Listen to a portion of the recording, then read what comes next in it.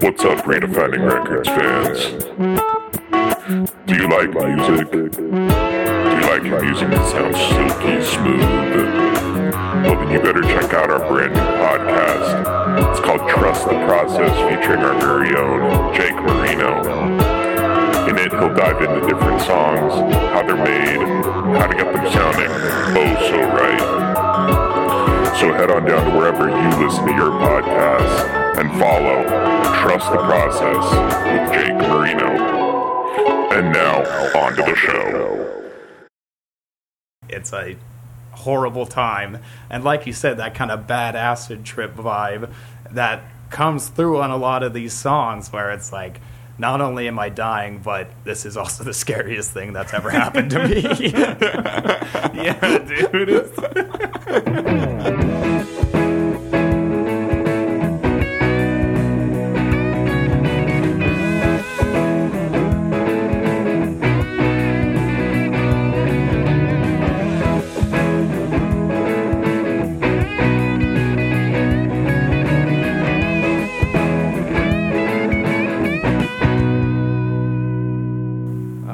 Metronome off, huh?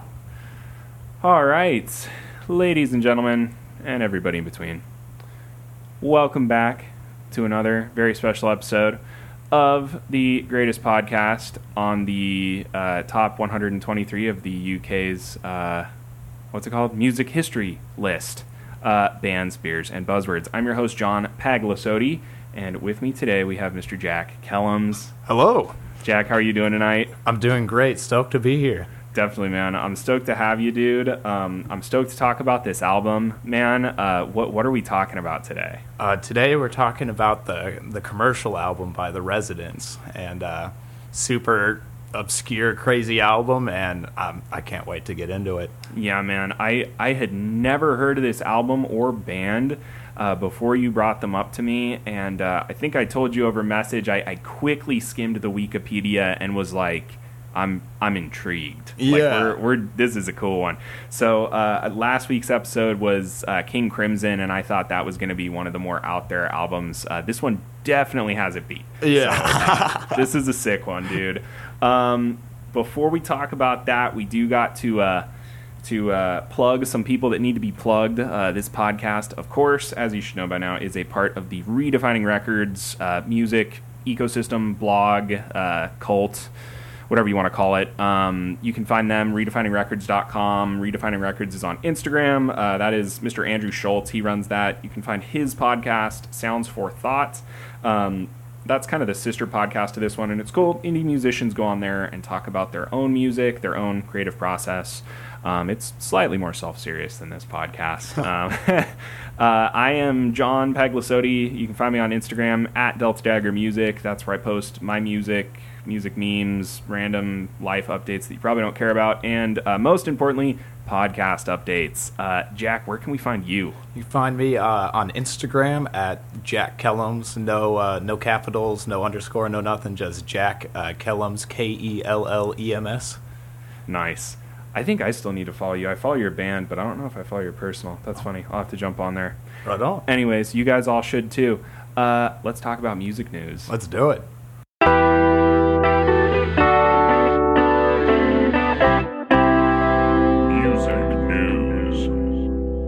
All right, music news. Today in music news, according to CNN, Elvis Costello recently dismissed claims that Olivia Rodrigo had plagiarized his music, saying that that's rock and roll. Jack, are you a fan of Elvis Costello or Olivia Rodrigo? You see, I've never properly listened to an Olivia Rodrigo song all the way through. I saw she had an ad that came up on my Instagram where she was doing a car wash, but I love Elvis Costello. Yeah. Oh, yeah. Classic. Yeah, I kind of gravitated to this story because I figured you'd be a fan of Mr. Elvis Costello. Do you agree with that sentiment, though, that it's kind of hard to plagiarize rock and roll music? That's just kind of how rock and roll goes. I 100% agree. I feel like at this point in time, like, that kind of goes for any genre of music. You can't really claim to, have rights over a certain sound or style nowadays, because it's like if rock did that, well, it's ripped off from the blues, and stuff like that. And music just evolves constantly. I don't think there's such thing as like ripping each other off. Yeah, I tend to agree with you there, and I think that so many instances of like, presumed plagiarism, when I go and listen to them, I feel like it's much more of like a nod, if anything. Totally. I feel like musicians are way more apt to sort of pay homage to other musicians as opposed to like just blatantly rip them off. Definitely. So good on you, Elvis Costello. I feel like there are a lot of old school musicians who are becoming crotchety old men right now, and definitely, it's cool to see Elvis Costello still has it. Yeah, that is great to see. But hey, let's jump into this album, man. Let's do it. I'm ready to talk about it. First, before we do, though, you got to tell us, who are you and why should we trust you? Okay, so my name's Jack Kellums. That's who I am. And you should trust me because in high school, I was rated the best knees in the class. I had the world's best looking knees. And that's why you should trust me. You should also trust me because I deliver food on DoorDash. So, I mean, you kind of have to trust me if I'm delivering your food. And I'd say I'm worth the trust, I'm not gonna screw you over. Nice. I dig that, man. Like, delivering food, maybe not as important as delivering a baby, but you're also going to get food delivered a lot more often than you get a baby delivered. Definitely. So, who's to say? Yeah, I mean, I deliver 5 or 6 meals on the daily, whereas, you only get a baby once every 9 months. Yeah, that's right, man. That's a great point. I gotta say too, man. You do have some musical credentials that I'm gonna coax out of you here. Oh, hooray! I'm excited for this. Yeah. So tell us, you're in a pretty cool band right now, right? Well, thank you. Yes, I sing and play guitar in a band called Shock Therapy. You can find us on Instagram at shock.therapy.official. And we're based out of Orange County, and we do kind of like a 80s new wave type of music, and it's a blast. Yeah, it's super cool, guys. I was listening to some on my way home from work today, and it's there's maybe a touch of Elvis Costello in there. Definitely an inspiration. Yeah. Like some of that, little bit of maybe some B-52s, but maybe a little punkier than that. What are some other inspirations? Well, I think that you pretty much nailed it on the head. It's like, we love new wave music, but we grew up very much so on punk. So I'd say it's kind of a mixing of like 77, like Buzzcocks, that kind of era of punk, with like kind of a Gary Newman, Wall of Voodoo type of like 80s new wave sound. Yeah, it's rad stuff, guys. So yes, definitely go check them out. Were you in any bands previously? Yes, actually with 2 of the members from Shock Therapy, I played in a strictly punk rock band called The Sanities, and that was from like 8th grade till junior year of high school or something like that. And I also played in my high school's jazz band for 4 years. That's so rad. I gotta say, talk about jazz is your first buzzword. Awesome. Hey, so jazz is great. Jazz is amazing. I figured we would touch on it. It's funny, the one I was trying to bait you into, I actually took off. I had it on last week, but mention a band you used to be in is one that I've had a number of times. Solid. But at least you hit jazz. So for those of you tuning in for the first time tonight, the way the buzzwords work, I've got 20 buzzwords, these words, phrases, tropes, things like that I'm going to try and get Jack to say. When he says one, he's going to have to take a drink. You will hear that air horn noise. I'm going to cut real quick and tell you, the audience at home, what the buzzwords are this week. That way you can crack open a beverage of choice and responsibly play along with us. Let's cut now. This week's buzzwords are: say something is the best or greatest ever. Use an onomatopoeia. Mention Frank Zappa. Say experimental. Recite lyrics. Mention Brian Eno. Refer to an album made post-1990 as a record. Use the phrase ahead of its time. Mention pop music. Mention David Byrne. Call something cliché. Say the word drink. Say the word vintage. Mention Captain Beefheart. Talk about jazz. Say mainstream. Name a specific type of keyboard. Name a part of a drum kit. And end a sentence with the phrase, I don't know. All right, those are the buzzwords for the week. Again, Jack does not know those buzzwords, but now you do. So, Jack, that was a great introduction. Thank you so much. Why don't you remind us one more time what album we're talking about today? We are talking about the commercial album by The Residents. Nice. So, I've got some pre-written questions here that I have used since day one. Awesome. And the first one that I always ask people is a really straightforward one, almost a throwaway question, because it's generally the same answer I get. But for this album, I really want to know, why did you pick this album? This one I had to pick because, A, I love the album. It's one of my all-time favorite records. And B, I just knew, it's such an out there, bizarre record that there's so much to talk about. And I really don't feel that the Residents have the sort of cultural recognition that they really deserve, because they've been around since like 1969 or something like that. And they still play today. So I really feel like it's a sort of underrated record that really deserves some more recognition. Yeah, agreed, man. I've got to say, I had no idea who these guys were until you brought them up to me, and I'm really glad I've learned about them. Just even in the little bit of reading I've done about them, I've been blown away with some of the connections they have to some pretty incredible musicians and just the sort of lore surrounding them. Do you want to maybe dive into that before we even talk about the album? Like, who are the Residents? I would love to dive in, because I feel like the Residents have such a crazy aspect of mystique to them. It's just like, as far as associations go, I mean, Penn Jillette was their manager for like a long time before he was like a really big magician, which I thought was super cool. They've been around, like I said earlier, since like 1969 or something, and they still play today. And I feel like one of the coolest things about the band is that nobody knows who the members are, and they've kept this shtick up for a long time, because they wear these giant eyeball masks with tuxedos. So nobody knows. Well, a few people know. Penn Jillette knows, but nobody in the public properly knows who's in the band. And I think that's a really cool aspect about them. They're completely anonymous.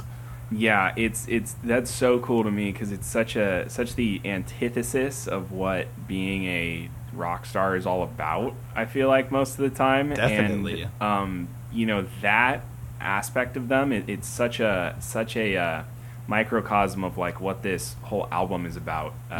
It's so interesting. It's very much the antithesis of what it should be. Really interesting stuff. Do you want to dive into the album and just start talking about it? So, quite another question for you. When did you first hear this album?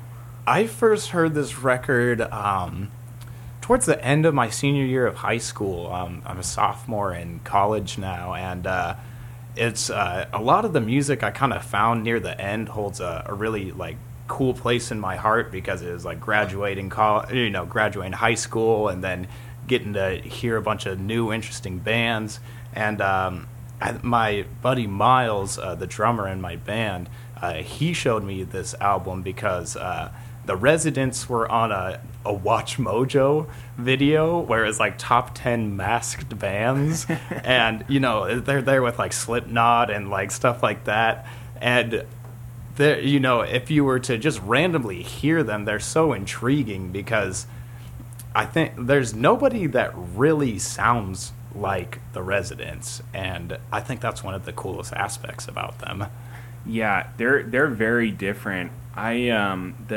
The closest association I could come up with was like kind of that weird era of Pink Floyd, like post Sid Barrett. Well, I feel like there's some Sid Barrett aspect to this too. Yeah. But there's that era. Like, I don't know if you're are you familiar with the album Uma Guma? Yeah. Yeah. It kind of reminds me of like side 2 of Uma Guma. Yeah, definitely. You know, it kind of has that. Although that's way longer. It's very long form, whereas this is absolutely not long form. Yeah, that's one of the really cool aspects of the record is that it's 40 songs, 20 songs to a side, and all the songs are no more than a minute. Most of them are usually about 30 seconds. So something I realized about the album is it never gives you time to get bored, because by the time you'd be bored with one of the songs, it's already on to the next one. And all the songs, even though they have this sort of similar element of like spookiness and weirdness, they all sound different. Yeah, it's truly interesting. And you're right, there is kind of a thread that runs through all of them, which surprised me. When I saw that it was 40 songs in 40 minutes, I assumed it was going to be someone essentially cycling through 40 presets on their synthesizer and doing 60 seconds with each one, you know? And it's really not. It's like strangely cohesive. Oh, definitely. For how eclectic it is, it's kind of this, and I feel like I'm going to be saying that a lot throughout this. It's very like contradictory in so many ways, and yet that's kind of what's awesome about it. And you're so right that it keeps you captivated. Yes, definitely. It's kind of hard to. It's like it's kind of hard to listen to when you first listen to it, and yet, like on the way home today, I was genuinely enjoying a lot of these songs, which is so strange to me. It just grew on me so much. Yeah, it's funny because even though there's a kind of a spookiness to the album, a lot of the songs are very joyous, and you could almost, see yourself whistling the tune or something, It's like the album's named the commercial album, and I think it's fitting because by no stretch of the imagination is this a commercial record, but for the Residents, if you were to listen to any of their other albums, this is definitely their most sort of commercial sound. Yeah, it's funny, man. So let's speak on that then. What is kind of the idea behind this album? How did they release it? What was the point of this thing? Well, it's funny because real quick, I wanted to mention the way they got the name The Residents was that they sent Warner Brothers Records a demo tape and a package that it didn't have any name on it. It just had a return address. So they sent the record, the commercial album, to them. The record company sends it back with a decline slip, but since they didn't have a name on it, it was just addressed to Residents. So they're like, okay, the Warner Brothers clearly knows what's best here. That's our band's name.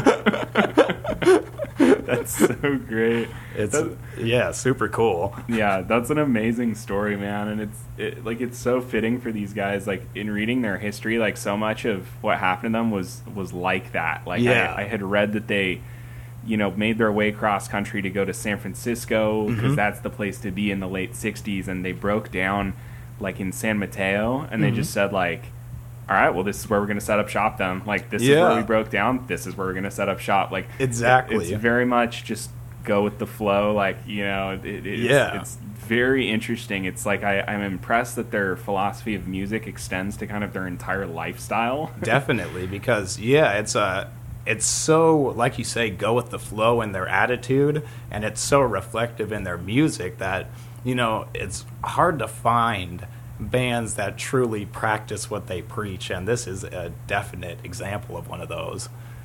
Yeah, it is refreshing. Super interesting group of guys, and they're all sort of it's interesting too, like when I looked them up, they were not listed as a band, they were listed as a collective. Yeah, which is more fitting, I would say, Right, and that it goes with that sort of holistic lifestyle approach to their art. It's definitely, the music is just one aspect. It's interesting, like the commercial album, because I saw that like part of the instructions was like you're to take one of the songs and repeat it 3 times. Yeah, and you've built yourself a 3-minute pop song. Exactly. Like it's so funny. It's like like DIY kind of. But what's funny is after I read that, I was kind of thinking like, well, what if I took the three most maybe accessible songs on here and like put them together? Like, would it make kind of a little pop song? Like, it almost does. I would say so. Yeah. Yeah, and it's funny you mention like. I would listen to this and be like, wow, this is some weird stuff. But then I would find myself, kind of humming one of the little riffs. Yeah. Just kind of like, they get stuck in your head, even though they're so sort of, like you said, spooky or almost sinister sounding. Yeah. They have that magic kind of like earworm quality. Totally. It's super interesting, man. Do you want to jump in and maybe talk about a couple of your favorite songs on the record, or just ones that stand out to you? Yeah, definitely. I'd say as far as favorites go, I love The Act of Being Polite, Suburban Bathers, The Coming of the Crow, Birds in the Trees. I'd say Birds in the Trees is my favorite song on the record, because it's the intro hook. You know, like you said, you kind of find yourself singing it sometimes, and I'll find myself like doing the dishes just singing the main hook to it. It's such a bizarre, weird, kind of creepy song that it just kind of, like you said, it's contradictory to everything you would know about like pop music. I'm going to mention pop is one of the buzzwords.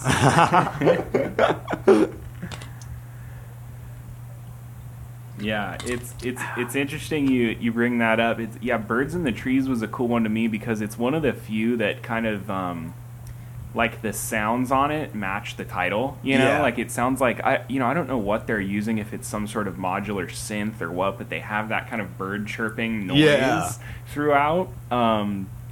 So it's cool that they do that, and it's such a nod to kind of that pop trope of like I forget the proper term for it, but you do stuff like that, like I've got friends in low places, like you have to sing what you're saying, like, you know, there has to be some matchup there for it to be catchy. Definitely. Well, here it is, they put birds chirping in it, so isn't this a catchy pop song? Exactly. You know, it's like this whole album reminds me of like if aliens came to Earth and were like, okay, what does your pop music sound like? And you had to like describe it to them. Like you couldn't play it for them, but you described it to them, and then they went and wrote a pop album. Totally. You know? I couldn't agree more. It's super bizarre in that regard, in that there's a very sort of inhuman feel to it.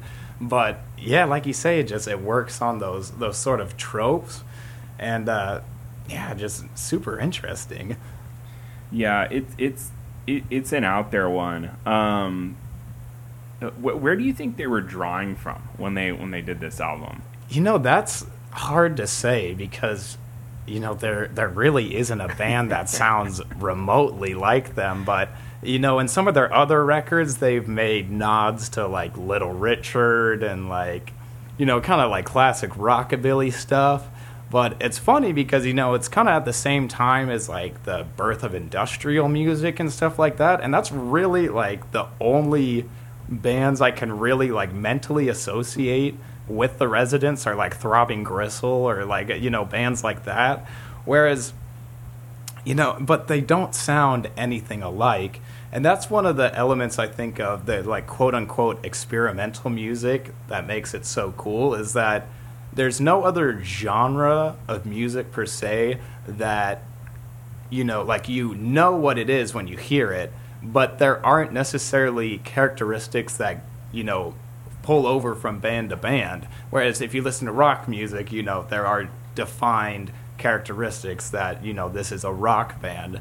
But an experimental band, you know it's experimental, but it's not because you can, like, tie some association with another band. It's just because it's bizarre. Yeah. Dude, and you're so right. It's funny because in listening to this album, it happened twice to me, where I was listening to it on my way home from work, and the album ends, and it kind of takes me by surprise when it ends, because you kind of get lost in it's so many songs and so many little snippets, you just kind of forget where you are in the album.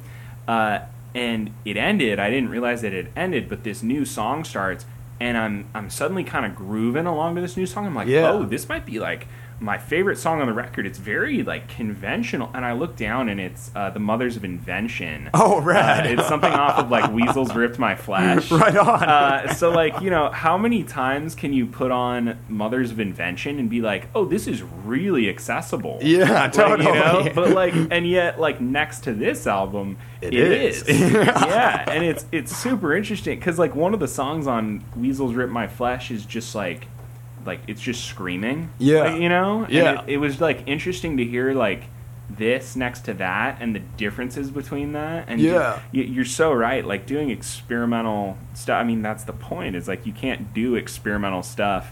If I was to do experimental music, it couldn't sound like The Residents. Yeah, exactly. You know? Yeah, that's the thing. It's like listening to The Residents is like eating like ginger, but it's like coated in wasabi. You know, it's like it is a palate cleanser to a degree because there's nothing that sounds like it.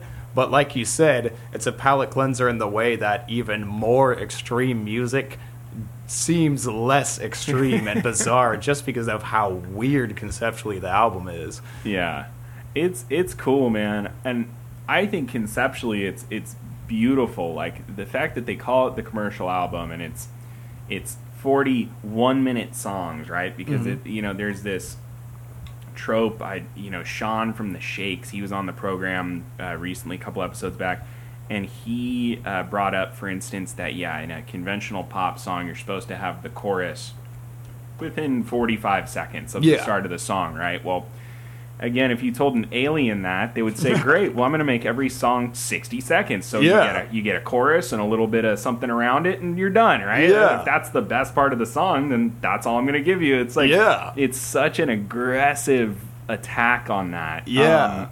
I had read, too, like one of their things that they did was they bought 41-minute advertisements on the radio. Do you know this story? Do you want to tell this story? Yeah, well, it's interesting. Going off of that, the one thing that came to mind is they took 4 of the songs off this album and made what's called the 1-minute movies, and it's they showed this on MTV like super early because the album came out in 1980, so like right at the birth of MTV, and it was Moisture, The Act of Being Polite, and 2 other songs I'm blanking on, but they made a visual representation of the song, and the visual representation is so fitting to the music that you can just sort of get lost in it, where it's like, I want more, but they just leave you wanting more because, like you said, you know, it's 4 minutes, you know, it's 4 songs, each are a minute, whereas it has that element of pop that like hooks you and wants, you know, you want to just keep going over and over again and listen to it constantly, but it doesn't allow for that to a degree, which is really cool. Yeah, that's awesome, man. I had no idea they had little videos to go on. I'm gonna have to check that out because Moisture was one of my favorite tracks on here. My note for it is I just wrote guitar solo with a big exclamation point next to it. Yeah, that is such a cool guitar solo. It also, genuinely is so bizarre. You know, it's like I don't even know like what scale or whatever he's playing because it's almost got kind of an Eastern tinge to it, but it's, you know, it's kind of crunchy and more like 50s sounding tonally. Yeah, super interesting. Yeah, it's a cool one, man. It whoever played that, which we may never know who played that, exactly, had some chops. You know, like had some serious chops. That did not strike me as a like little moments like that, because so many of the melodies on here are so simplistic and so childlike, and then you hear a guitar solo like that, and it's this one little instance on this album where it peels back the wool a little bit, and it's like, no, these guys know what they're doing. You know? Definitely. Because that's the thing is, you know, they all are great musicians, and I feel like this sort of bizarre style could have almost been derived from like improv within jazz. Oh, gotta take a drink. That's okay. Once you say it, okay. It's like a landmine. Although I will say experimental and say drink are both buzzwords. So you do have to perfect. Yeah. I'll take one with you, dude. I could almost see the sort of bizarre free-flowingness of it being derived from like Coltrane style jazz, that sort of weird, just out there, anything goes kind of thing. Right. Yeah, like the Coltrane, like post bop, like that's also seen as very kind of impenetrable, dense, hard to listen to, right. Inaccessible to the average, or to your average listener. Right, exactly, and yet it's so different than this. Yeah, because it's so rooted in like heavy technicality. Like it's so hard to explain. Like my old college band. We started getting into jazz, and we would try to do, every now and then we would try to do like free jazz. And for some reason it just like always kind of sounded like shit. Yeah. And we couldn't figure it out. It's like, why is it that when like Ornette Coleman and Eric Dolphy and guys like that do free jazz, it like you can't say that it sounds good, but for some reason it sounds better than what we were doing. Yeah, it's interesting. For sure. Why? Yeah. And that's when you realize they're not just up there playing random crap. Like, there is something going on there. Definitely. Yeah. It's like, I mean, my theory is it was playing outside, taken to the absolute limit. It's every single member of the band is implying the rhythm and the key and playing outside of it at all times, essentially, as opposed to the soloist playing outside for one little riff. It's every single member is playing outside for the entirety of the piece. Which can sound nuts. It's incredible, but I don't know, man. I'm not a jazz guy. I'm sure there are way more talented jazz guys than me who would tell you that they know they would have a better idea what that is than I do. Totally. Anyways, you're so right, but this is like the polar opposite. It's like every one of these songs is like a weird, like demented nursery rhyme or something. Exactly. It's like that's so dead on. It's like it's like almost palatable to like the mind of a child. Mm-hmm. It's like if you took like Damien from The Omen and told him like make a record right now, that could almost be what it is, like this weird sort of demented nursery rhyme.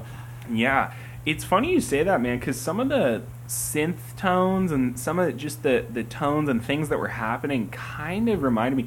There were individual moments, I wish I had wrote them down, but there were individual moments that reminded me a little bit of the Shining soundtrack. Yeah, which definitely. It was just a passing thought, but thinking about it now, I mean, there were those little girls. And what was the little kid's name? Danny. Yeah. It's very much a story about like creepy little kids. Yeah, and, like, totally. It like this kind of fits that weirdly. It's such an interesting one, man. It's out there, dude. I noticed you mentioned the track Suburban Bathers. Yeah. That was one that I had on my list, too. I went through it, and my goal was I was going to write, like, 5 tracks that I wanted to talk about, and I wrote probably 1, 2, 3, 4, 5, 6, 7. Like, I wrote, like, a bunch of them. Yeah. So, I don't know. There's plenty to work with. So, Suburban Bathers sticks out. It's my longest note. Yeah. This was one that I really took an interest in the lyrics, because they seemed to be different than the rest of the album. The rest of it seemed to be very the delivery was very much like nursery rhymey, like couplet, something that doesn't rhyme with the couplet. And it's something striking, right? And it was often kind of sinister and weird. This one seemed a little bit more lyrically like cohesive and had a little bit more like lyrical depth, I guess. It's hard to say because there is a lot of depth to these lyrics, I think, even the simplistic ones, but he sings like he's singing about the suburban bathers who never really get wet, and then I see the sea sees me. He talks about if they can learn to love themselves, they might survive the murky depths. I have some ideas about what this means, but I want to hear your take too. What do you think about this? It's one of those things where it's like this song in particular, along with I'd say Blanket Statement, the rest of the album, it's like they give you this sort of bland title where it could be, you could interpret it in any number of ways, and that element goes with the like main vocal line, but a lot of the time the sort of backing vocals are sort of like the lines that are sung not as loudly give this sort of weird, creepy element to it, where it's almost like the paint being thrown onto, the canvas. And this one, that's the thing, like all these songs, it's so hard to interpret what the hell they mean. But, I think a lot of it is just sort of this came out post Jimmy Carter era, I think Reagan is just getting into office, and this whole like suburban family kind of idea, and that like the purity of them, they bathe but they never get wet. Right. You could almost see that as some sort of an innuendo or something like that. It's there's a lot of room for interpretation with all of the lyrics. Yeah, dude, that's so true, and that's funny. I really like that interpretation. I was kind of seeing it as whoever the narrator is feels like I saw it as like they felt like an outsider a little bit. Like I see the sea, like the sea of identical houses or the sea of identical little families. The sea sees me, right? Like it's the big homogenous mass of people see the outsider. It's like you stick out. Yeah, I've never thought about it that way. And if they could learn to love themselves, maybe they would survive the murky depths. It's kind of this interesting. It's he's maybe the sea. They're going to drown in this sea. Unless they can learn to love themselves. But then there's the final lyric is this self-denigrating. Well, maybe if I can learn to love myself, I'll survive the sea. So it's almost like he's not even. It's almost that like every. Suburban guy thinks he's the one guy in suburbia that is he's the one guy that gets it, man. He's the one guy that's above it. But every other dude in every other house is like, man, I'm the one guy. I'm the one free thinker in this place. But it's every dude thinks he's that guy. So. I've never thought about it that way. That's so interesting, and it makes a lot of sense. And it's like, I love the way that last line, you're playing on some of those pop tropes where it goes, if then I can survive the murky depths, and then it's the only time in the song where it changes the continuous rhythm and does a different note, and it goes down instead of up.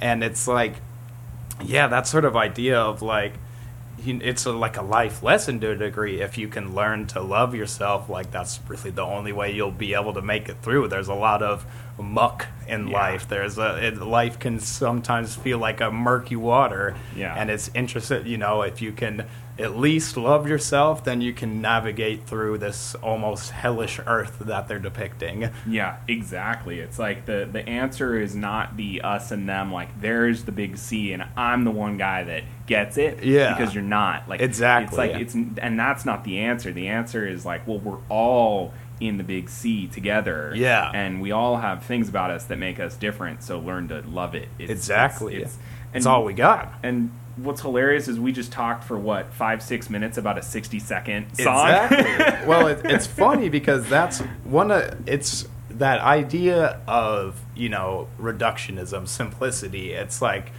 they don't give you a ton to work with, but that in and of itself gives you more to work with, because there's not so many aspects that kind of can blur your vision on what's going on. It's simply put, and that allows you to kind of go in, dissect all the different parts and really dive into each of them, and then realize it as a whole picture. And then that whole picture in and of itself, it's kind of like a book. You read all the chapters, and now you get this full story out of something so simple, but it just it causes you to be creative in listening to this. Yeah, dude, that's a wonderful interpretation of it. I love that, man, and it's a great tie into jazz, where one of the classic jazz tropes is like it's about the notes you don't play. Yeah, right? Definitely. Which is actually so true. It's so true. And that's kind of like this. It's like an entire album where every song is a note. Yeah. And it's like not even about the notes that are being played, it's about the notes that aren't played. Yeah. And that's when you start to see the big picture. Definitely. That's wild, man. It's funny, man. I when I first listened to this album, one of the first things that came to mind was like, this is like a bad acid trip. Oh, totally. It's very trippy in that sort of regard. That kind you know, going over to your buddy's house, roasting a doobie or whatever, that kind of vibe, tripping out type of thing. Well, I gotta stop you. Say trippy. Did you say mainstream at any point?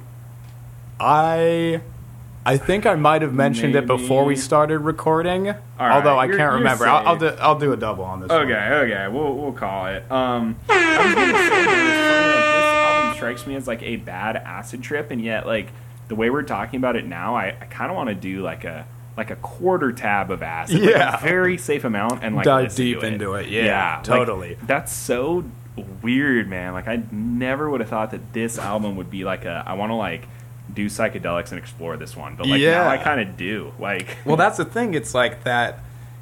You could almost view, you know, on the surface, it's very enjoyable to anyone who's a fan of this kind of music, but that's the thing. It's not just a surface level album. You can really dive super deep into all of the songs and depict various parts and kind of make each song like your own album, and like really there's so many layers that you can, especially if you listen to it, and I highly recommend for everyone listening to listen to it in its entirety. The way it flows from song to song, it hits every emotion.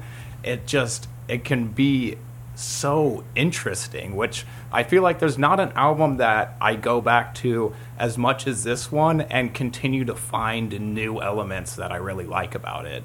Yeah, it's interesting. One thing that I thought of while listening to this album, I was reminded of an experience I had while I was in Japan, and I was there and I was being hosted by a native Japanese family. They were friends of the family. It was a long story, but I was being hosted, and they took me out for a really nice like Japanese dinner, very traditional. Wow.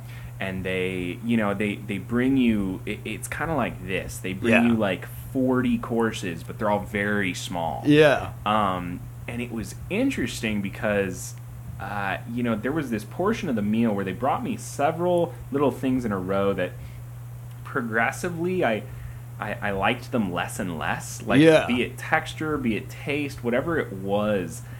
And I had some kind of a jellyfish tentacle that just texture, taste. It was really bitter. It was chewy. I really wasn't enjoying it. Yeah. And like the only reason I even finished the tiny little cup of this jellyfish tentacle soup was because I didn't want to be rude. Yeah, exactly. I was like choking this thing down. I didn't know if I could do it. It was this tiny little thing. And I'm sitting there like, dude, I don't know what I'm gonna do. Like, I don't know what the next dish is gonna be. Yeah. What am I gonna do? Well, they bring out this little soup cup, and it has like little noodles, and there's the tiniest little sliver of beef on top of it. Really? And this piece of beef, man, I kid you not, like this little sliver of beef made the best steak I've ever had taste like McDonald's. Oh my God. Was it one of like that proper Japanese Wagyu steak? It must have been, man. Yeah. I am envious just hearing that. I love Wagyu. You know, it's probably like a once a year experience, but if you can get a good Wagyu steak, oh my God. Nothing compares. Yeah. I can only imagine what it actually tastes like in Japan. Yeah, like the real deal. And what I realized was like they just like, you're a jazz guy, right? Yeah, I love jazz. So what they just did is they held on to that 5 chord. Yeah. Or maybe like a, I don't know, minor 7, flat 5, whatever. Make it as funky as you want, like the funkiest 5 stand-in chord, and they hung on it, and then resolved to the 1. Yeah. Right? Totally. That's what they just did with food. Yeah. That's like, what the fuck? That's something I've never even considered. Yeah. You know, that could, food in and of itself could be its own art form, and like you said, have a form to it in the way that music does. Yeah. And in listening to this album, I had the same experience, because it was like song after song after song after song. I was like, this is funky, man. Yeah. And it's like the first, 1, 2, 3, 4, 5, or 4 songs are pretty out there, and then it hits Amber. Yeah. Which is a really palatable, actually very pleasant song. It has a female singer comes in, and they do this throughout, and then there's this little stretch of Amber, Japanese Watercolor, 2 very nice songs. Super beautiful. And then a couple really interesting ones. I love Secrets, Die in Terror. Die in Terror is awesome. Yeah, super cool one, but it's getting back into the sinister weird Yeah. shit. And it does this to you throughout, where it takes you deep into the scary weird. Yeah. And it gives you this little 60-second pleasant piece. Yeah. And then it's right back in, and it takes you on this journey. Yeah, that's like you brought up, the sort of psychedelic element to it earlier, and I think one of the really cool elements of this album is that it's not psychedelic in your traditional sort of Pink Floyd, what's that band, Ultimate Spinach, that kind of like trippy rock. It, like you said, when you listen to it in its entirety, it takes you through these weird emotions, and it kind of scares you, and then it eases back, makes you feel comfortable, gets you like ready to go into the murky waters, and then it dives right back in, and then you come up for some air, and it takes the sort of psychedelic element and implements it more in the long term rather than in the short term in the like song. It's more so in the entire album. And you mentioned Amber as well, something I thought of on the album cover. You have John Travolta and... is that who that is? Yeah, I forget. What's the girl from Greece? Shoot. Yeah, totally blanking. Yeah. But you have the two of them upside down on the album, and then you have the residents who are all eyeballs, and there's 4 of them, so they're standing over their eyes. And it's funny because Amber... When I listen to that record, I see John Travolta to that song. For some reason, it just like even like it has this. It like reminds me of Grease almost in a utterly bizarre way. Yeah, I mean, I can see that, man. It's kind of a love song, and it has this almost duet of a female and male singer. It is kind of a Grease. I can see that, It's an interesting comparison, and I love that. It's like I love that now. The next time I listen to Amber, I'm gonna think about that. Think about John Travolta. That's amazing, man. Dude, this is a cool one. I was gonna say, Japanese Watercolor 2, the one that follows it. My note, it has cool guitar tones on it, as well as really cool synth tones. They have some really out there weird sounding synth tones. It's kind of if we go back to the presets thing, it's like the presets you skip past on your synthesizer. They make heavy use of those. Oh, totally. But on this one, they have kind of the guitar sounding like a Japanese, I forget what that instrument is called, but me too. The gigantic pick. I love that thing. And this, but a little bit more accessible one.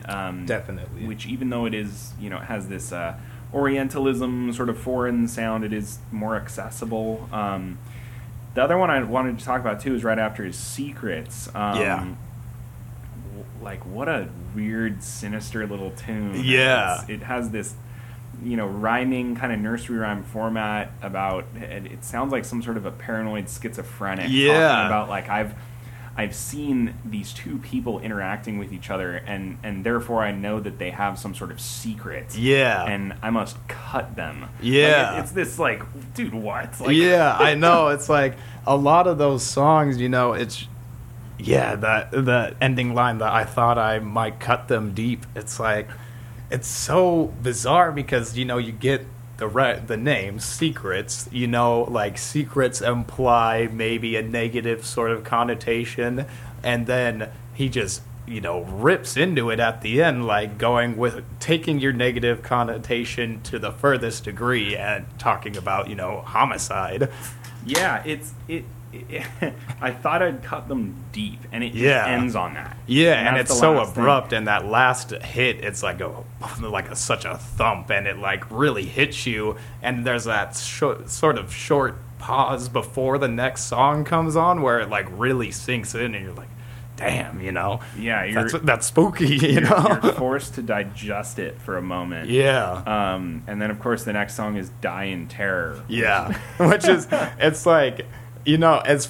nobody wants to die in terror. Like, it's funny if you could imagine the worst possible outcome, it's dying in terror, But it's so simply put. It's like you're dying, and while it's happening, it's also extremely frightening. There's no this aspect of like you're drowning and then that becomes serene or anything like that. It's just the entire time it is horror. It's like it's a horrible time. And like you said, that kind of bad acid trip vibe that comes through on a lot of these songs where it's like, not only am I dying, but this is also the scariest thing that's ever happened to me. Yeah, dude.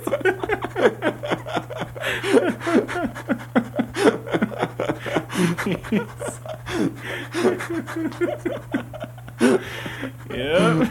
Yeah, it really hits the nail on the head. Yeah. Yeah, these guys were trippers for sure. Oh, definitely.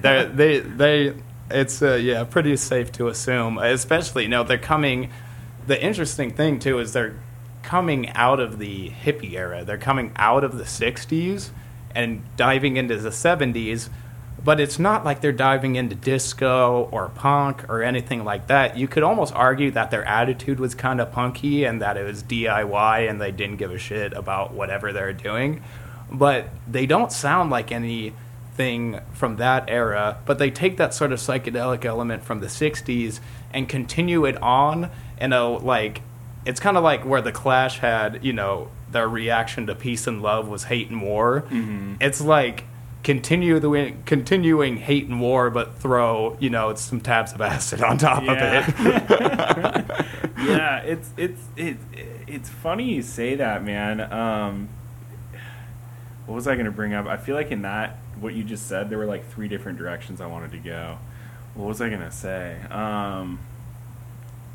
Oh, well, let's talk about this. So you mentioned that they're punky. Yeah. One question I wanted to ask you. 40 songs, 40 minutes. Is this album punk rock? Well, that's the thing. The only albums that I can think of that have songs this short are grindcore albums. Mm-hmm. Like, extreme metal, like death metal type albums where it's like, Napalm Death or something like that. They have like the world's shortest song. It's like 1 second.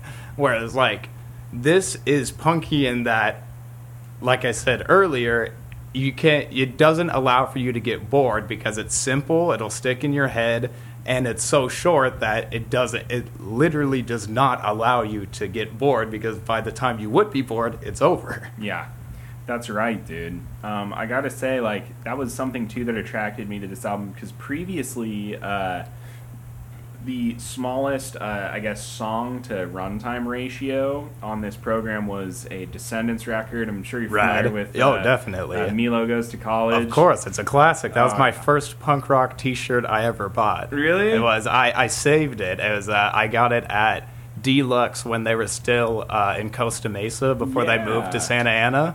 And it was a gray Milo Goes to College shirt. Nice, dude. Yeah. Dude, that's so rad. I had a guy on that I know from school who reviewed that album. And right on. Great album. I remember I posted to my Instagram, like I just took a screenshot of the little, right here on Spotify, and it was like 15 songs, 22 minutes. And I just screenshotted that, and I was just like, when you're punk rock. Yeah, totally. Like, or I think of Group Sex by the Circle Jerks, that it's like all of their songs, again, it's I think it's like a 20-song album, and it's only like 20 minutes or something like that. It's like, just, it gets straight to the point, you know? And that's what I like about it, too, is sometimes you want to sit down and listen to Stairway to Heaven. You want to go through this whole journey with different elements and the whole bit, but sometimes you want to just get down and get straight to the point. I want some weird sounding music, and I don't want it to, consume my day. I want something trippy and weird right now. Yeah. Dude, you would love, just little aside, the guy who reviewed that Descendants album, he was in a band up in IV called Rabbit Foot. Oh, right on. In fact, the episode I'm releasing this week, the Beatles Magical Mystery Tour, his bass player reviewed that one. So right on. Super interesting group of guys, and they were in this band Rabbit Foot, and they were kind of experimental punk. Like, they'd be up on stage, like, I don't think they tuned their guitars a single time in the entire, like, several years that they played. That's awesome. They would just, like, buy effects, but they didn't know what they did.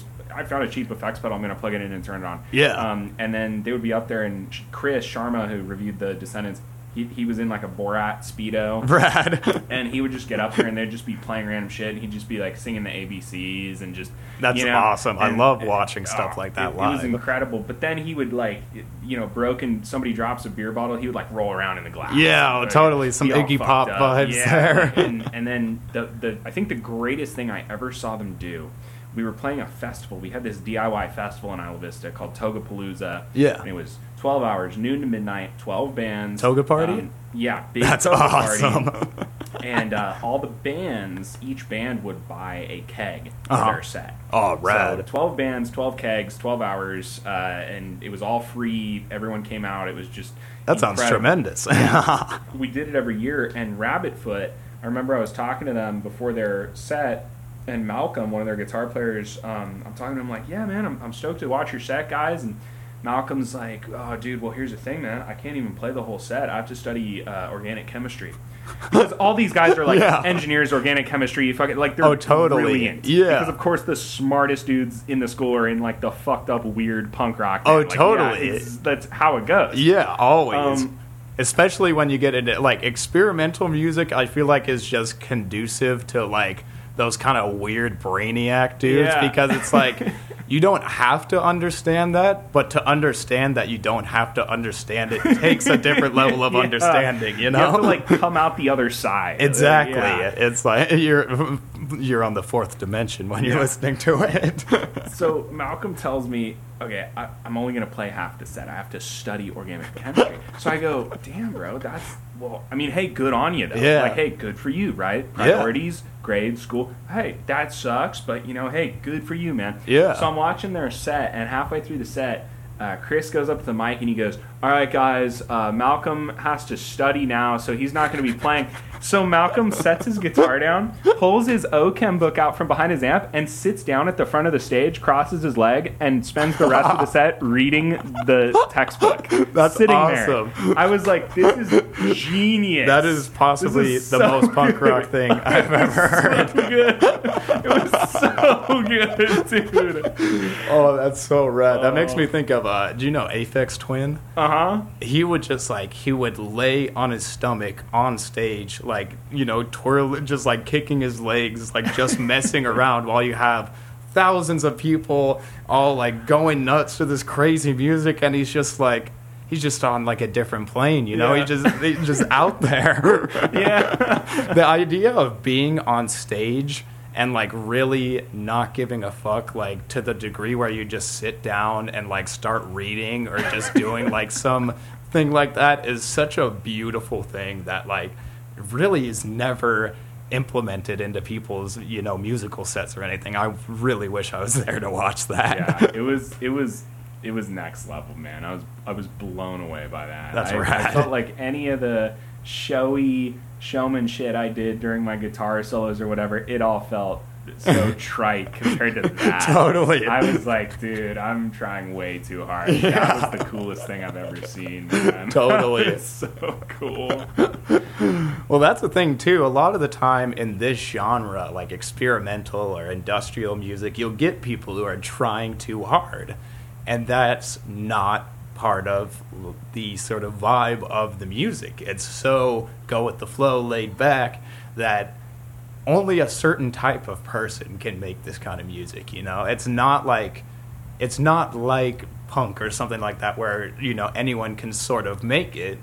It needs this element of bizarre, sort of laid back, go with the flow. I'm not going to care if I play something wrong or this. There is no such thing as like wrong. You hear some of these, I think of like in Suburban Bathers, it's like the melody, although it's catchy, if you're just, solo that out, it's like almost hard to listen to, Mm-hmm. It's like bow, bow, bow, bow, bow. Yeah. It's just like music you wouldn't think, or just notes you wouldn't think to put together, and probably doesn't make sense in the conventional sort of sheet book music sense, Yeah, dude, it's everything they do here, man. It's like, it's so funny. My last record, The King Crimson, I told Matt, who was my guest, I said, Matt, I probably listened to this album 10 times in the lead up to this, and after talking to you, I need to go back and listen to it 10 more times. Yeah. And I'm feeling the same way about this album. I feel like at first, when I first listened to it, I was kind of like, listen, I'm going to listen to this multiple times because I do that for every album. It's hard. It's hard to listen to for me, but I'm going to listen to it because that's what I do, and I'm going to fucking do it. And now by the end, I'm like, it's not like, it's this lovable. is hard. It's like, dude, I need to go back and listen to this. Yeah. Like, that's so weird, man. Yeah, it's one of those things where it's one of the beautiful elements is that it's uninviting in the beginning, but if you can let it in, it's almost impossible to not become obsessed with it because there's so many different weird elements you can really dive deep into. Yeah, and it's funny because now it's like this it's like our little secret. It's like this weird little thing that no one knows about, and it's like, God, it's so cool.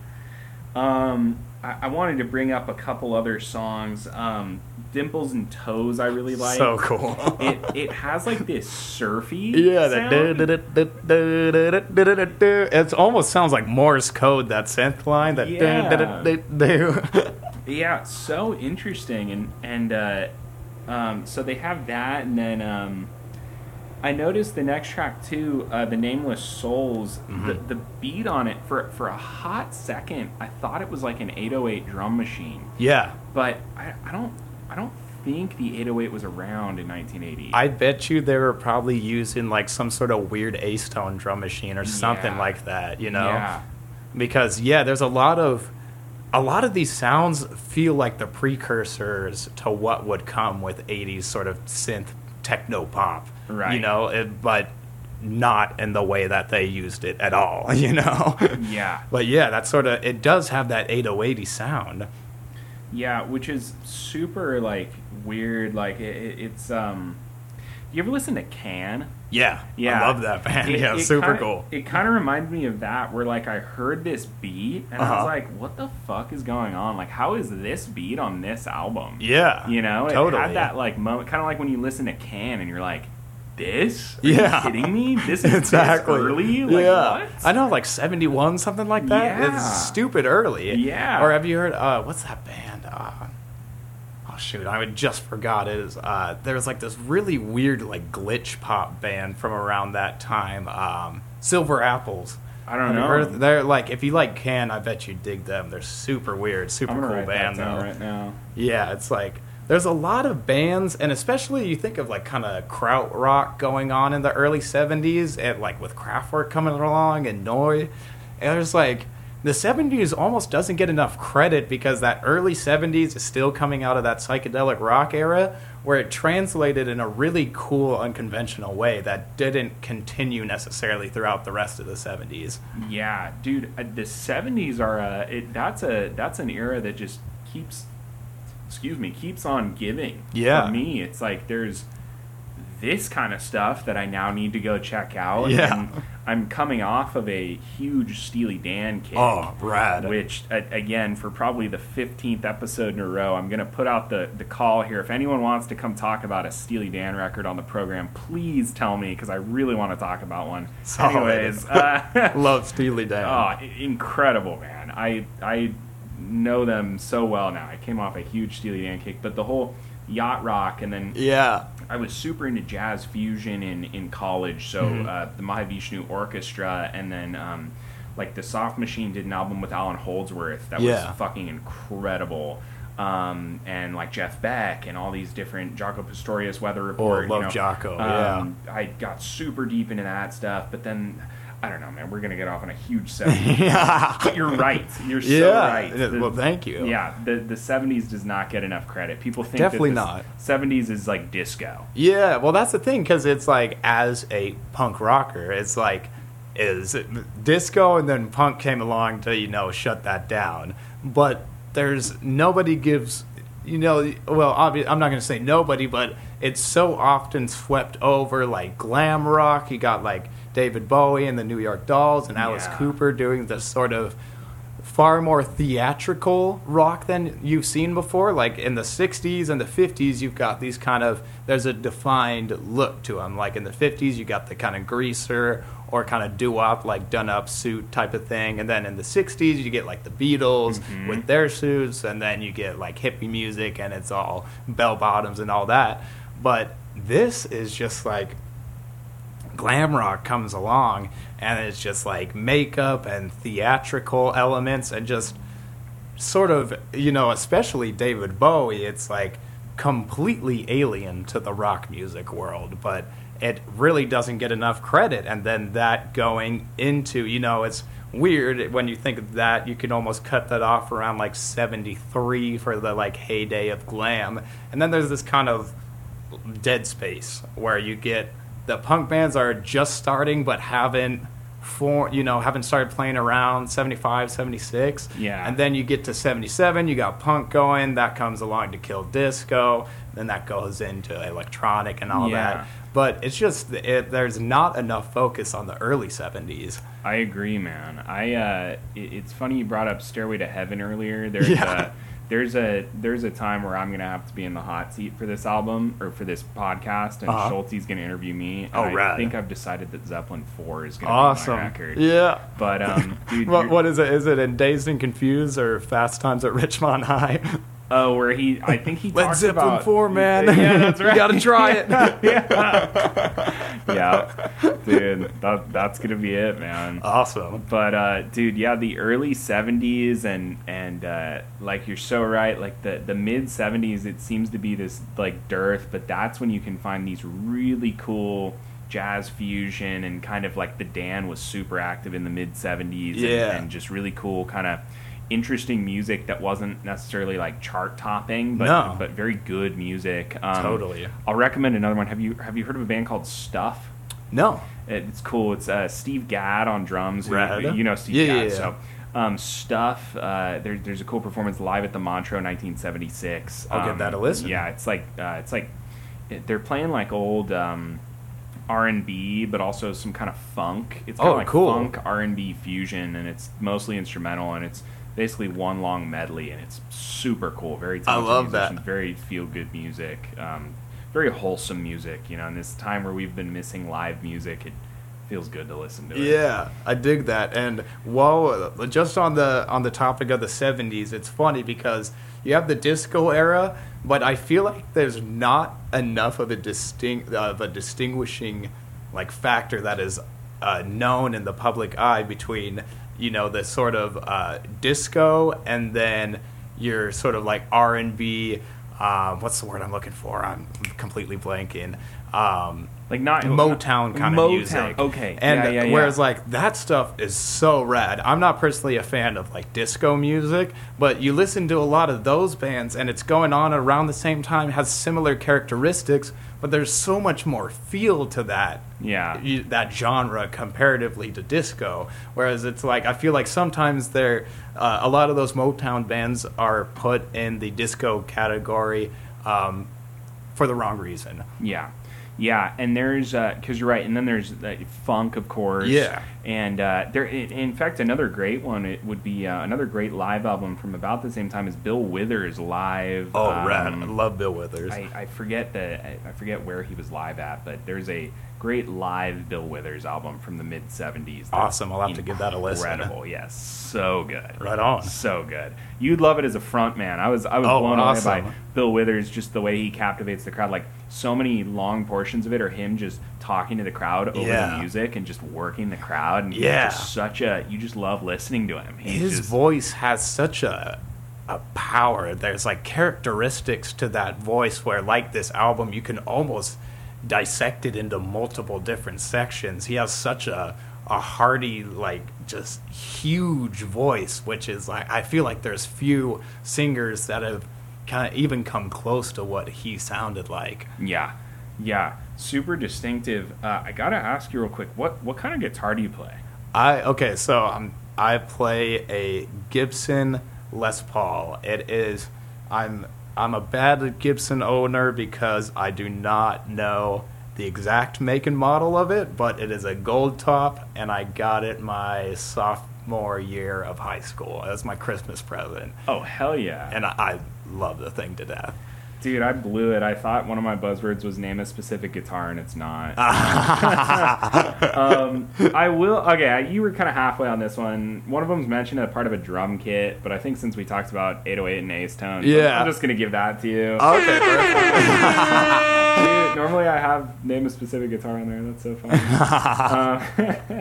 That's awesome though. The gold top Les Paul. Yeah, I love it. Although I must say, my roommate plays a Fender Tele. Oh yeah, and he's been gone for the summer, and I've been playing it every day, and I've completely fallen in love with it. And the next guitar I intend to get is definitely going to be, what is it, the Polar White, like a Mexican Telecaster, with a maple neck. I feel like Telecasters and most Fender guitars in general, I just much prefer the maple neck compared to like a rosewood fretboard or something like that. I feel like it just goes with the tonally. I like the way it sounds better, and the way it plays. I think it just looks cooler. Yeah, my most recent guitar build was a maple neck Tele. Oh, nice! And it's got the big, 1-inch like boat neck. Yeah. Oh, I love that. Yeah, all of my roommates, we all have the same taste in guitar era, so all of our guitars are like 57s, or like obviously remakes, not actual 57s. Yeah. So that fat chunky neck.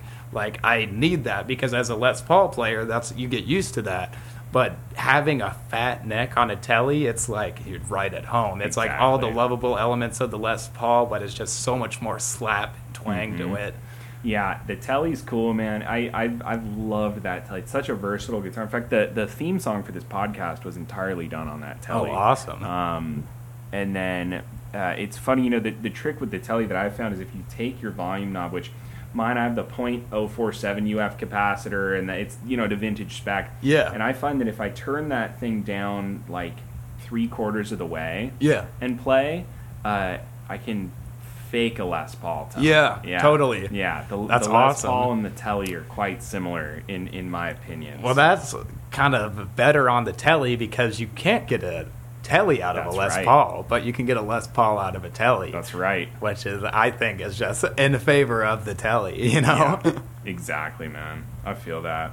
Also, headstocks, my Gibson goes out of tune. I'd say like every 2 songs I play live. Yeah. Especially, it's hot in the venue, whatever, that G string. It could have been, it might as well just be my worst enemy. So I think that's in favor of the Tele. It's like I could play my roommate's Tele all day and tune it once. Yeah, exactly. Yeah, the Fender headstock design is objectively superior. Yeah. It's funny. I did a deep dive on Def Leppard, and me and my guest talked at length about the G string on the Gibson headstock. Yeah, that is like a known issue. And then Gibson tried to do those electronic tuners. That was I remember when it first came out, I was like, I think still in middle school, maybe like just going into high school, and I was like, this sounds like such a cool thing because Gibsons, are notorious for going out of tune. It's like, oh, this is rad. But then you see people like their headstocks just falling off and stuff like that. It's like, oh, this was a horrible idea. So here's the thing: I'm a low-key robo-tuner defender. Oh, I see. You are the first person I've ever talked to who is a defender of the robo-tuner. So my disclaimer is that I've never gigged with them. So I've never owned a guitar with them. But the final version of the robo-tuners that they're putting out, because the first ones were awful. Yeah, to be fair, that was the only time I had interest was in the first gen. They had this version that they eventually put out that was like really low profile, didn't really add any weight to the headstock, and it was like, I tried one of those, and it was good. Ooh, okay. It now was like really good. That changes my tune about it because the initial excitement I had about it is so understandable. You know, like it's fixing a age-old problem with Gibson guitars. So if they have this better version, I'd really like to check it out because theoretically it sounds like really cool, and especially if you're on stage to not have to tune and just be like, get me back in tune.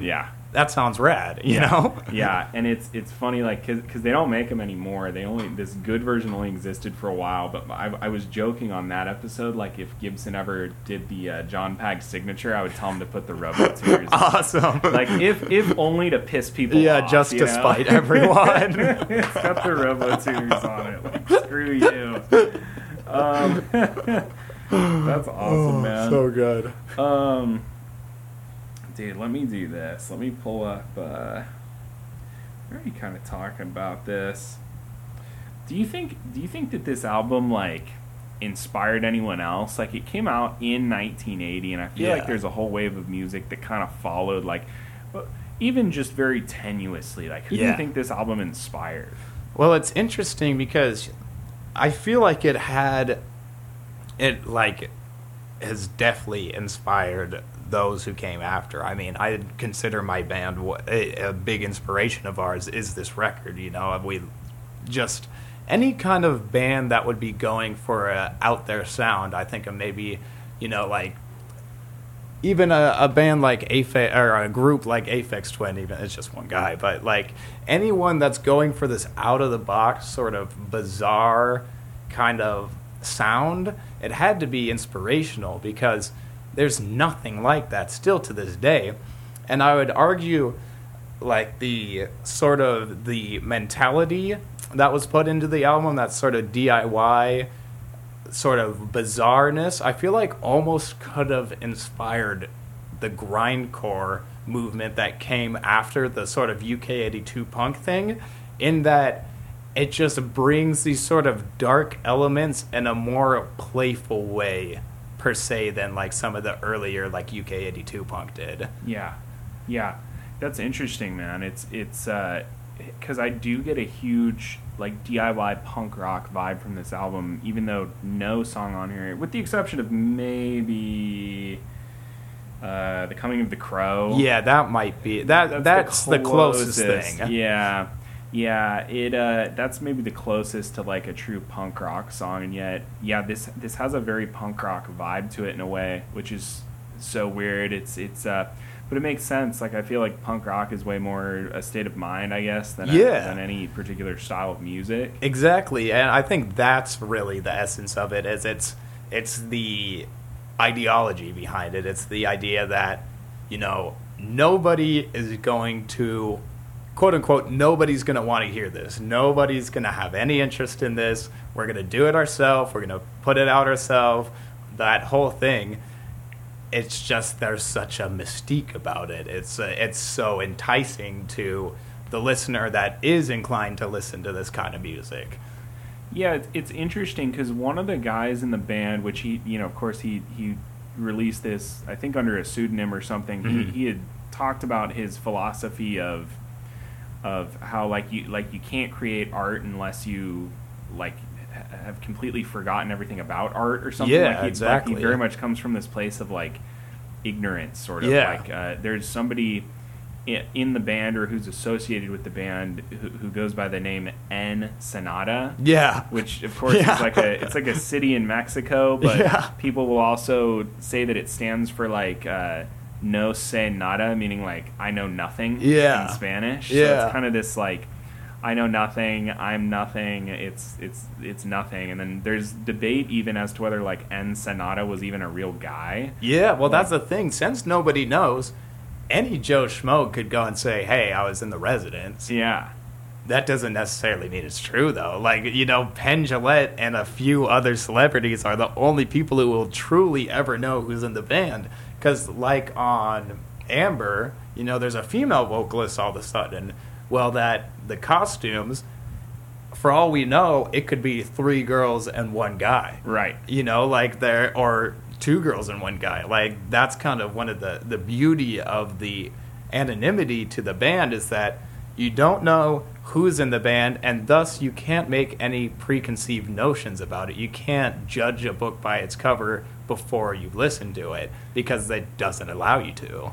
Yeah, and it's interesting because in doing research for this, like normally when I research something like, you know, for instance, the second episode was Modest Mouse. So, okay. Yeah. Wikipedia, I pull up the Lonesome Crowded West, and then I start a new tab for Modest Mouse, right? Yeah. Because I'm going to read both, and then in reading Modest Mouse, I pull up a tab for Isaac Brock, Rad. and so on and so forth, Yeah. right? And that's how I Go down the research rabbit these hole. albums. Right, you Yeah. go down the rabbit hole, and that's how I research these albums. Whereas for this, it was just kind of like The Residents, and I read it, and I'm like, this is super intriguing, but there's kind of like nowhere else to go. It's just like, this is it. Like, Well, these that's are the Residents. Exactly, because you don't know who's in the band. You've got like all you really have to work with is their material and their visuals and all that stuff, because there's nowhere to go with it really.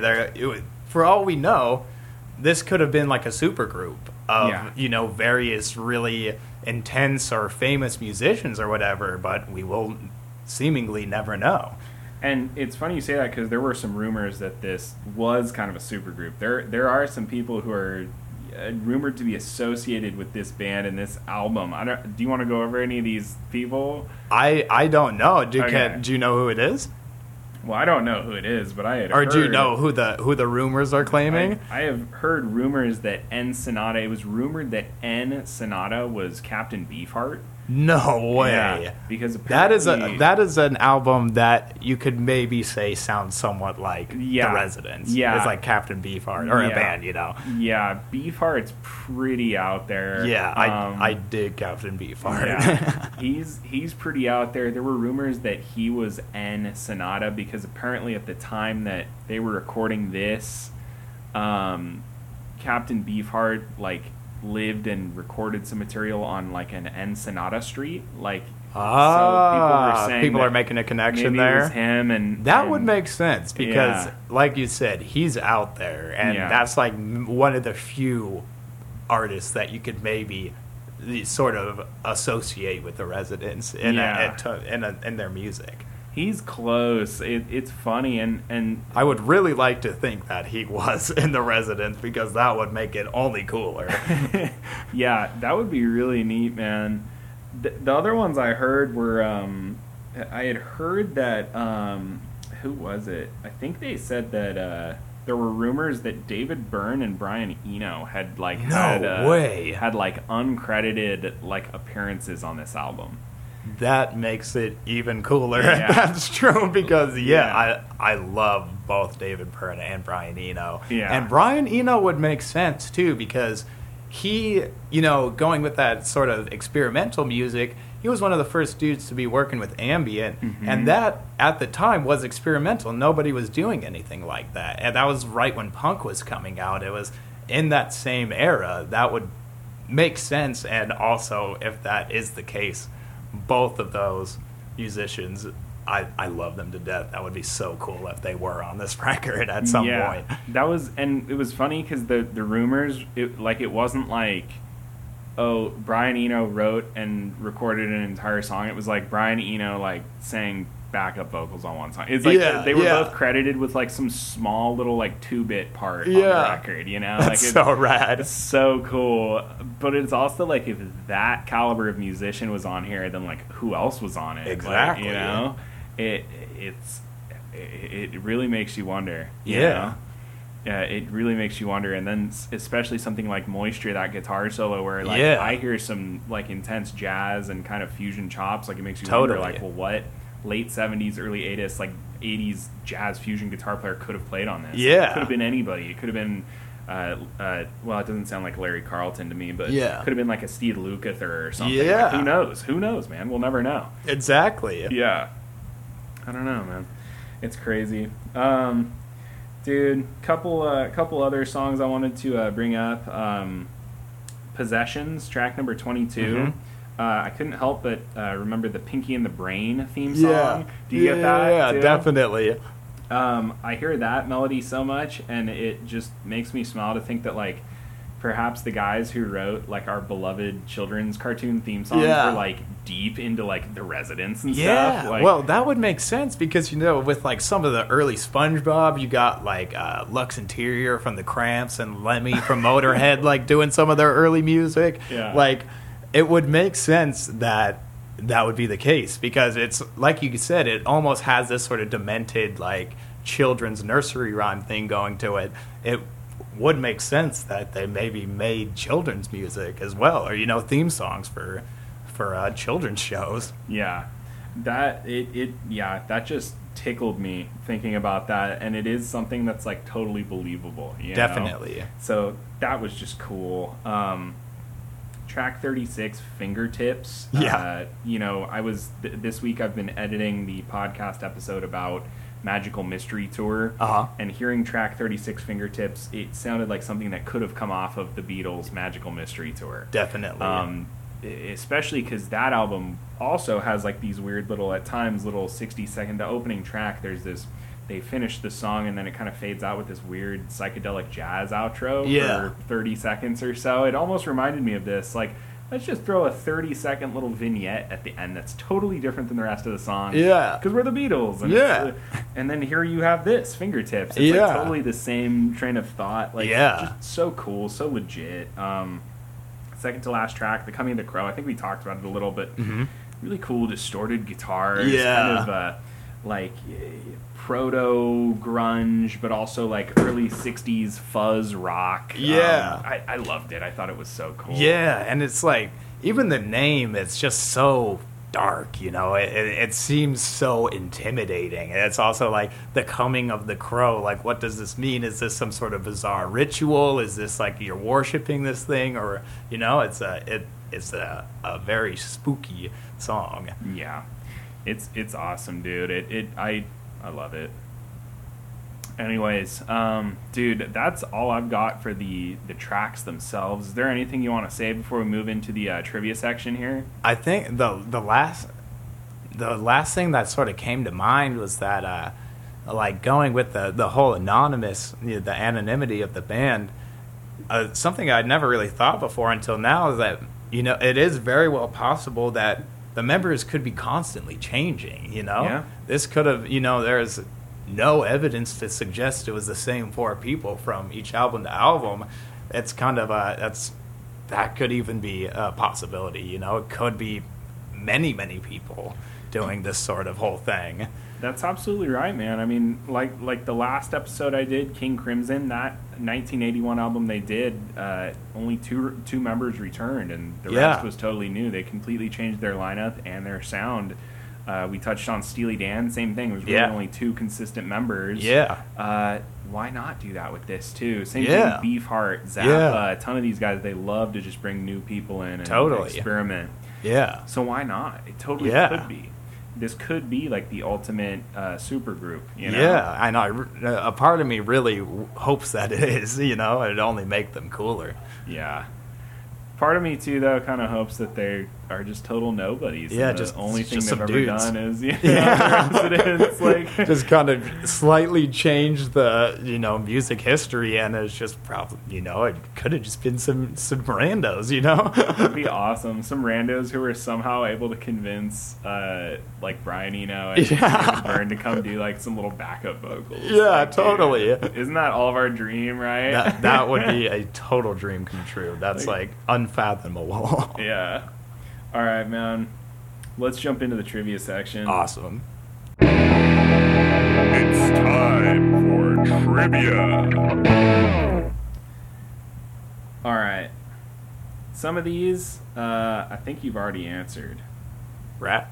But I'll ask them anyways. This is a short trivia one for you. Go. What year did the album come out?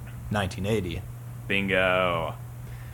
Where did the Residents meet? Ooh, now that I do not know. Something tells me, I want to say it was like Ohio or something, but I might just be mixing that up with Devo. Yeah, not quite. It's Shreveport, Louisiana. Ah, okay. Yeah. They've got a weird sort of southern thing going on too, like a definite southern twang, especially in the album Meet the Residents. Yeah. The precursor to this. It's I could see that for sure. That's interesting. I'll have to check that one out too. Yeah, that one's a lot less palatable. Like they really go for it in that one. That's freaking awesome.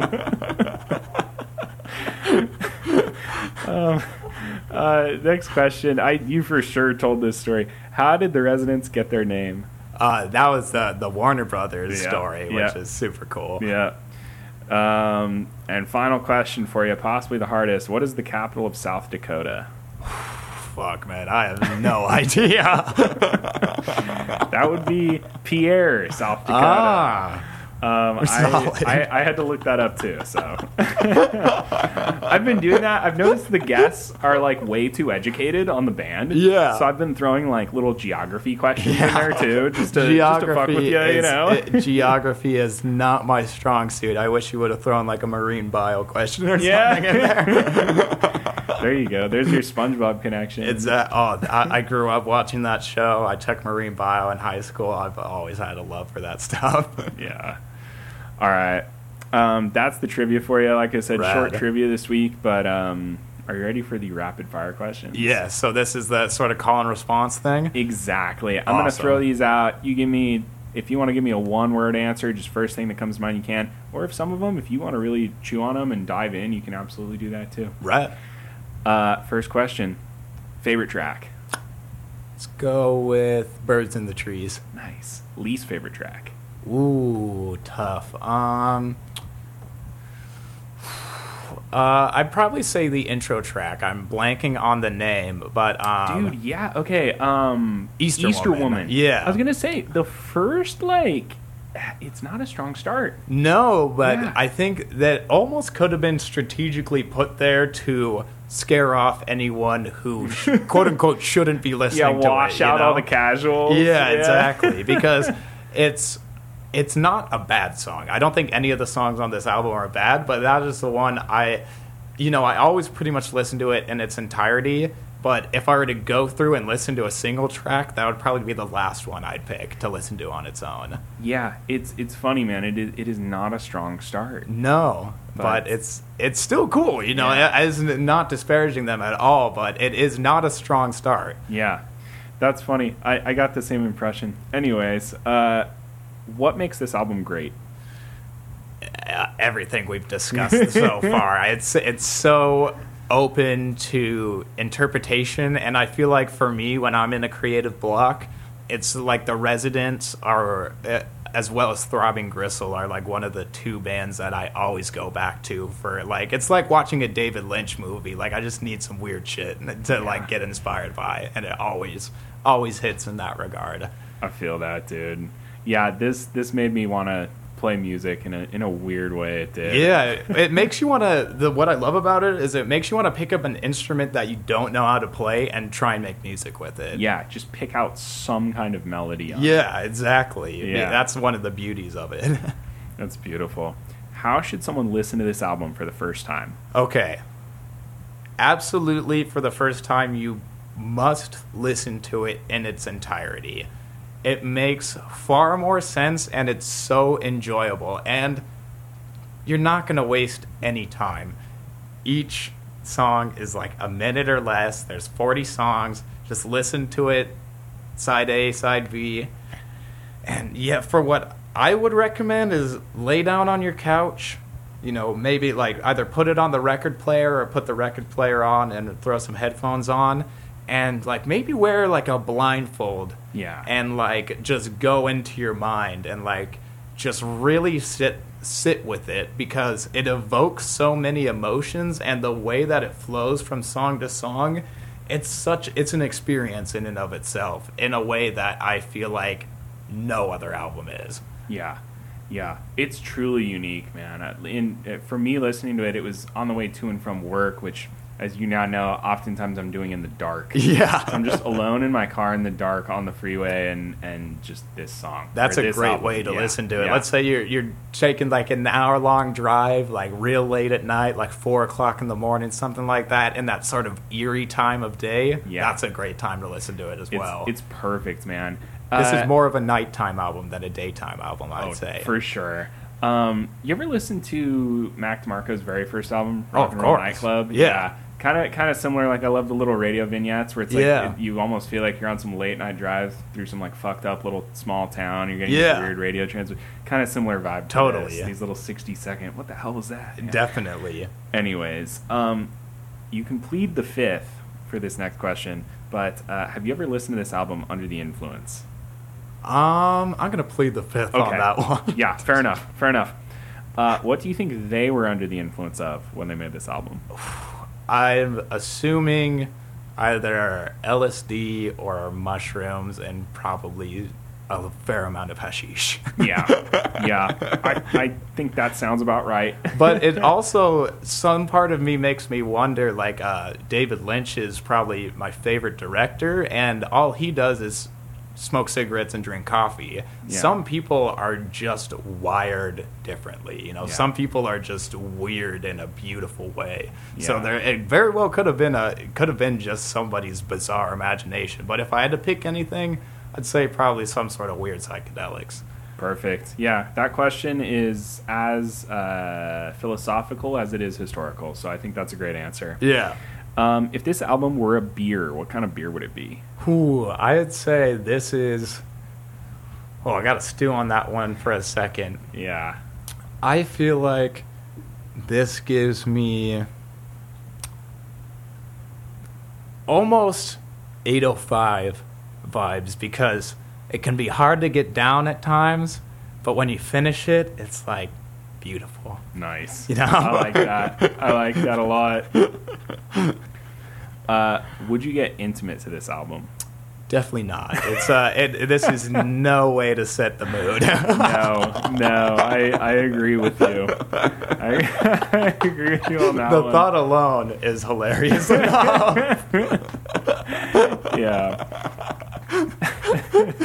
At least throw on some Marvin Gaye or something like that. Yeah, exactly. Like, come on, man. Now's not the time to be Mr. Like crazy Exactly. music guy. Yeah. That's so funny. Next question: are numbers created or discovered?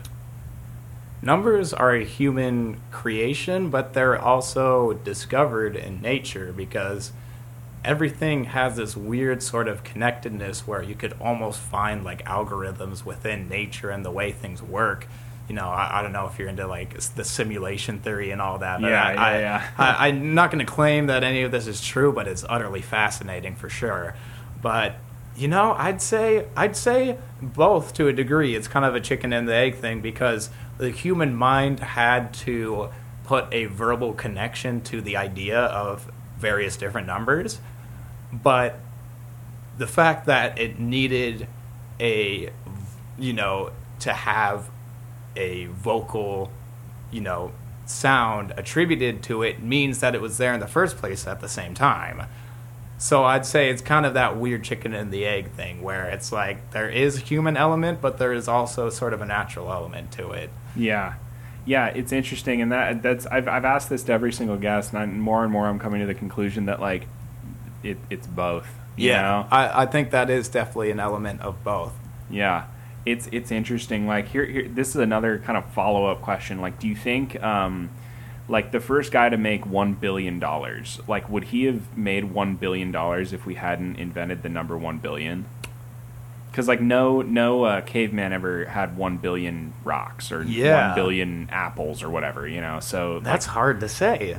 I don't know, because if we didn't have the quantifiable 1 billion, I still think there are a few people that would always have that burning desire to go above and beyond, and whether it's ego driven or really from the heart.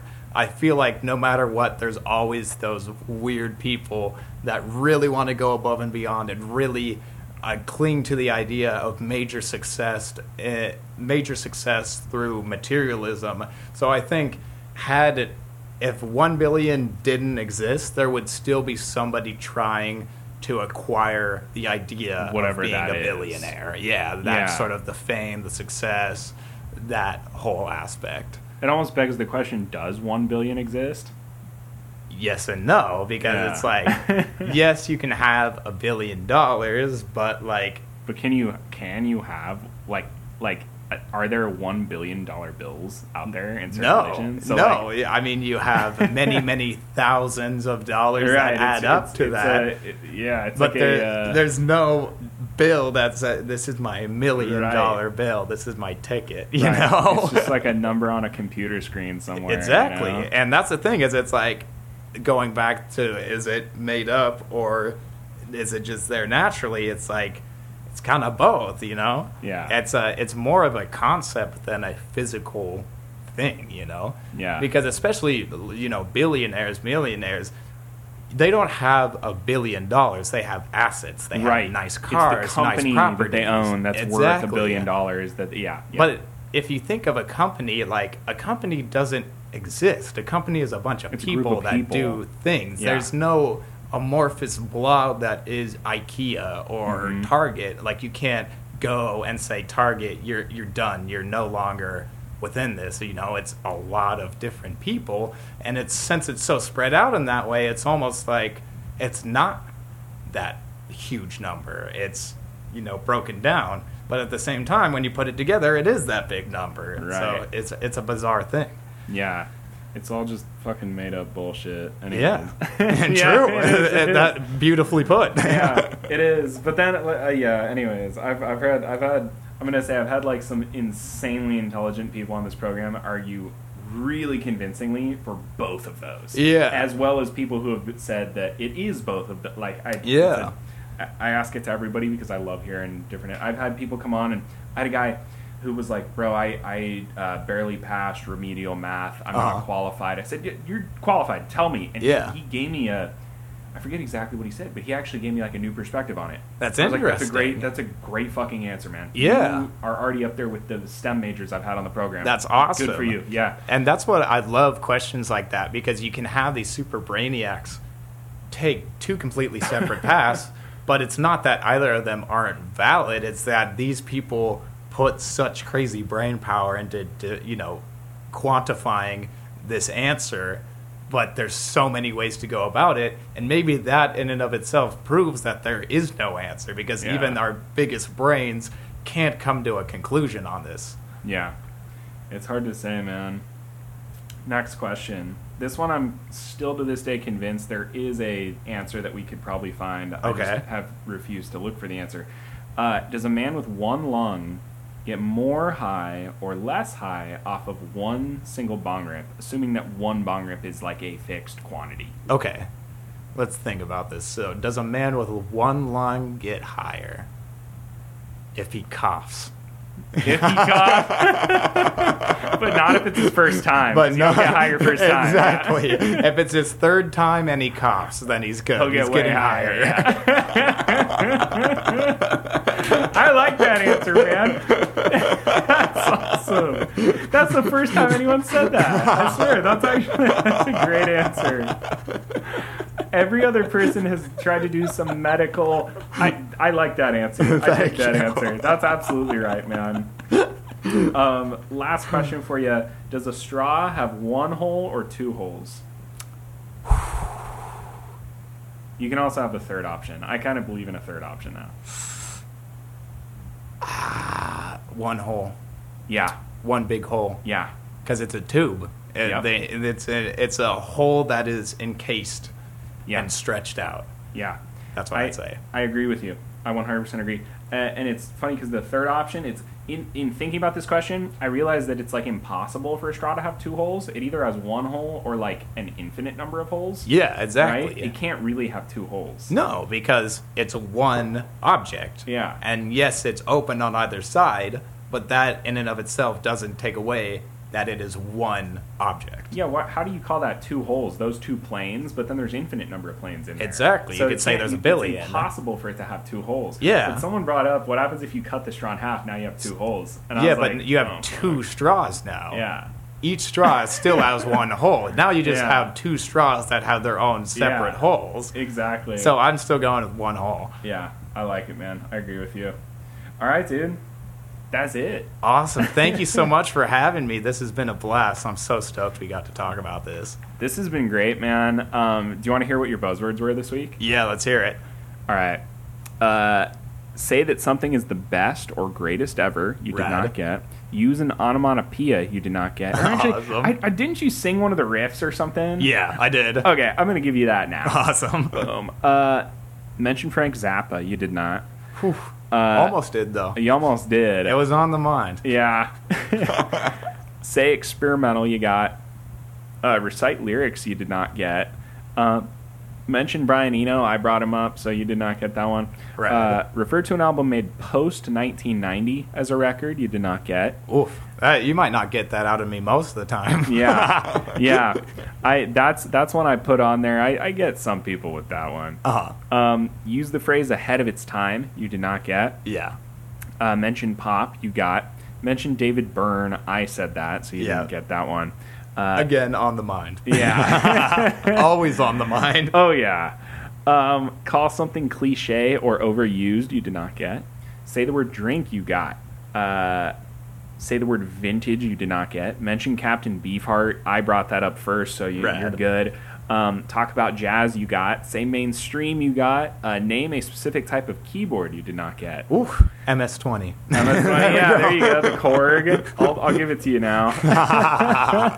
Name a part of a drum kit I gave to you because of the drum machines. 808. And then end a sentence with the phrase "I don't know." I don't think you got that. I think you were pretty measured in your speaking. I'm stoked. That means I knew everything I was talking about. Yeah. There you go, man. Awesome. Well, sweet. That's it, dude. That's all I got for you. Right on. Thank you so much. Yeah. Once again, what are your socials again? You can find me on Instagram at Jack Kellems. It's Kellems. No capitals, no underscores. And please go check my band out at shock.therapy.official on Instagram. And you can check us out Spotify, iTunes, wherever music is sold. Yes, do check them out. They're super sick. Once again, I've been John Paglasotti, Delta Jagger Music on Instagram, and don't forget to check out Redefining Records on Instagram or redefiningrecords.com for our sister podcast, Sounds for Thought, as well as some cool little articles, write-ups. I have a couple articles on there. By the time this comes out, I may have my very first festival review. Ooh, awesome. I may or may not. Please let me know about that. I'll let you know about that. Yeah, I'm going to an EDM festival. I've never been to a festival before. Which one? Aside from Togapalooza. It's called Crossed, or like Dave Moves in San Diego. Yeah, super rad. I'm going to go and do kind of a gonzo journalism awesome. Speaking of gonzo, I just got to throw it in there. Hunter S. Thompson is one of my favorite writers. Hell yes. Him and Charles Bukowski, I'd say, are my two favorite writers. Hell yes, dude. I'm reading Factotum by Bukowski right now. He was super into Bukowski. In fact, I don't know if you knew this, my old college band was called The Real Savage Henry. Oh, right on. Yeah, Henry Janowski. Yeah. That's awesome. So, anyways, there you go. Guys, we will see you in 2 weeks. It's been real. It's been fun. And this time it has been real fun. We'll see you next time.